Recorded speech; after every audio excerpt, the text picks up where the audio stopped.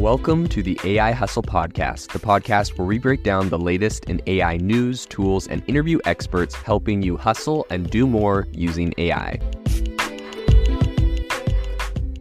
If you've been following the podcast for a while, you'll know that over the last 6 months, I've been working on a stealth AI startup. Of the hundreds of projects I've covered, this is the one that I believe has the greatest potential. So today I'm excited to announce AI Box. AI Box is a no-code AI app building platform paired with the App Store for AI that lets you monetize your AI tools. The platform lets you build apps by linking together AI models like ChatGPT, Midjourney, and 11 Labs. Eventually will integrate with software like Gmail, Trello, and Salesforce, so you can use AI to automate every function in your organization. To get notified when we launch and be one of the first to build on the platform, you can join the waitlist at aibox.ai. The link is in the show notes. We are currently raising a seed round of funding. If you're an investor that is focused on disruptive tech, I'd love to tell you more about the platform. You can reach out to me at jaden@aibox.ai. I'll leave that email in the show notes. There is breaking news in AI today. So recently, on, I believe, 4chan, the parameters and the model weights for GPT-4 were actually leaked. So this is really, really interesting. People have been making commentary. This was posted on Twitter, and subsequently it was deleted by the user, but we have internet archives of that original tweet, which we can break down. And then a lot of people have been making summaries of this, putting it on Reddit and sharing it. Of course, my assumption is that, OpenAI has threatened lawsuits against anyone who is, spreading this confidential information. And so that's probably why the original tweets were taken down. On my end, of course, I'm just a commentary on this topic, so I haven't seen any of the leaked data, but I'll talk about the commentary, what people are seeing. And I think this is really interesting based off of the implications we're going to see in AI from this. I think this will be interesting to see. This is kind of like the equivalent of the Coca-Cola recipe being leaked. And so I think this is really interesting. It has a lot of stuff about GPT-4 that were kind of speculative that we know a little bit more. Of course, OpenAI hasn't confirmed these, but we have a little bit more insight into how the model works. So today on the podcast, I'm going to be breaking down the GPT-4 model weights that were leaked, what we've learned from them. I'll talk about them in some technical terms at the beginning. If you know a lot about training AI, that will be useful. And, I'll give you the 30-second overview. And then at the same time, I'll also kind of break down what this actually means. So if you are an AI expert and you kind of know what's going on, here's the 30-second overview. Essentially, GPT-4 is reported to have over 1.8 trillion parameters across 120 layers, and it utilizes a mixture of experts, which is MOE, and that's the expert model. It's trained on around 13 trillion tokens and has around 32,000 sequence length. The training cost for it is estimated to be around $63 million, and inference costs are higher compared to previous models. So other details include parallelism strategies, dataset mixtures, and speculation about its performance. That is the 30-second overview on a technical perspective. But if you are not a data scientist training AI models, here's what I think you should know. First off, the fact that it has 1.8 trillion parameters is really important because this actually passes the size of its predecessor, which is GPT-3, by over 10 times. Because they announced what was in GPT-3, they did not announce what was in GPT-4, and there's a bunch of different reasons for that. There's a little controversy around it, and so it would appear that it's 1.8 trillion, which is pretty insane. So what does that actually mean? Essentially, parameters are kind of like the building blocks of a machine learning model. They define how the model actually makes its predictions. So the more parameters could potentially mean a more sophisticated, intelligent AI, and especially when we see kind of a jump in that size. Part of GPT-4's approach includes what's called a mixture of experts, or an MOE model. And essentially, this is a method of organizing a machine learning model into smaller pieces, or experts, which essentially specialize in different parts of the data. So the strategy is a bit like having, different departments in a company. And in the recent leak, they confirmed that OpenAI was using 16 experts in this model. So, 16 experts at different areas that are all kind of helping to create these responses. One of the crucial points, I think, is the way that these experts are used, or essentially, quote unquote, routed in the model. So while many suggest intricate algorithms for choosing which experts to engage each data point, right? So essentially, you ask it a question, it has to decide which of its expert models to give that question to respond. And so some people say, oh, they're using different complex algorithms for this. But imagine deciding, who in your company is going to handle a question. So it would appear that OpenAI opted for a bit of a simpler approach to this. So an aspect of the GPT-4 model that might seem kind of counterintuitive is that not all of its parameters are used for every task. Only about 280 billion parameters and roughly 560 trillion floating point operations per second, which is T-flops. It's essentially a measurement of the computing speed. But only about 560 trillion of those are used each time it generates a prediction, or, it's called a forward pass.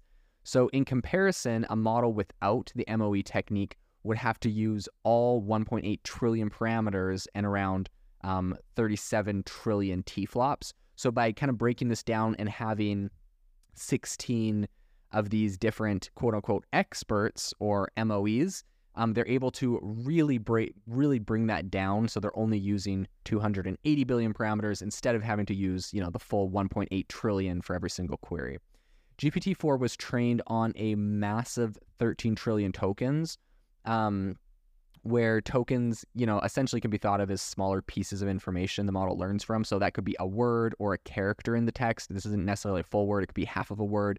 And we kind of break those down into tokens. That's just how, these AI models are making the predictions. They're not predicting what full word comes next. They're predicting what piece of a word comes next oftentimes. In any case, that's called a token, and it was trained on 13 trillion tokens.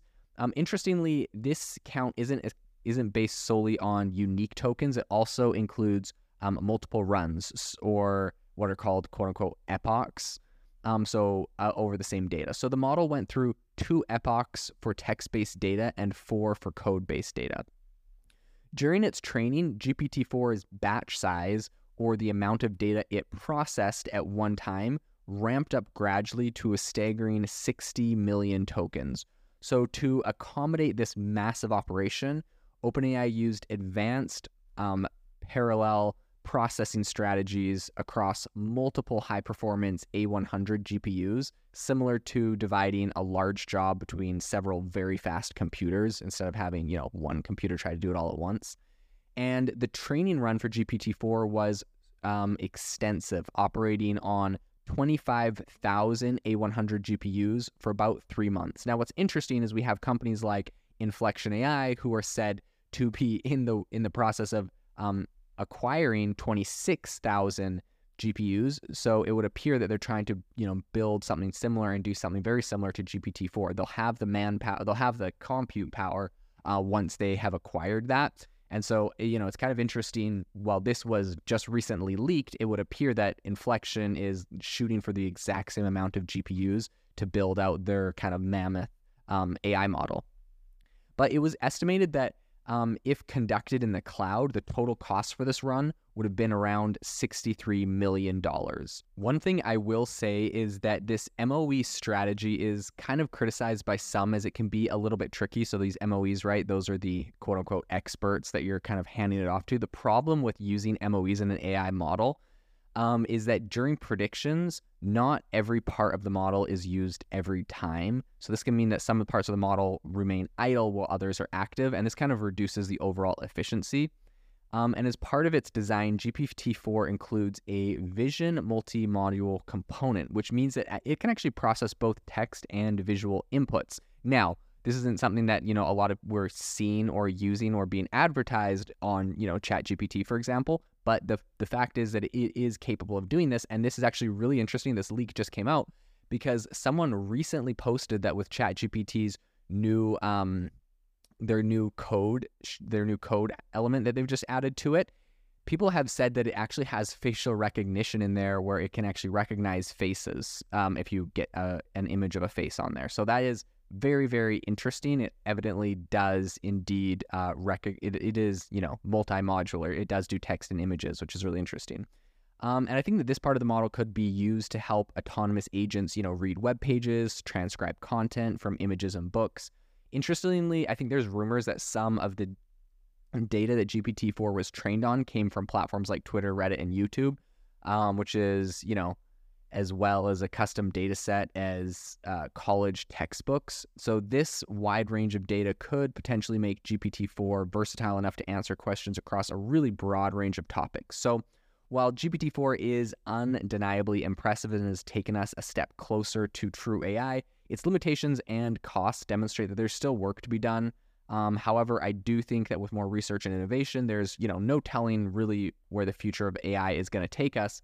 And overall, I think that this is really, really interesting to kind of get a deep inside look at this model that is used by so many people. I'd be curious to see if, the competitors of OpenAI and ChatGPT are looking at this leaked data and are kind of comparing it to their models, how they're doing things, and seeing, what the standard is. Because evidently, OpenAI has raised $10 billion. They've spent a lot of money training these models, a lot of money researching the best ways to do this. And so I think that getting a kind of an inside glimpse into this, even if this data was technically leaked, is very revealing to the overall industry and how, people are approaching these large language models. So it's going to be really interesting to continue following this and seeing if, after a leak like this, OpenAI just comes out and admits some of these weights and models. We've seen similar things from Meta where some of their AI models and some of their code was also leaked. So this will be interesting to see if this continues happening in this industry going forward. If you are looking for an innovative and creative community of people using ChatGPT, you need to join our ChatGPT creators community. I'll drop a link in the description to this podcast.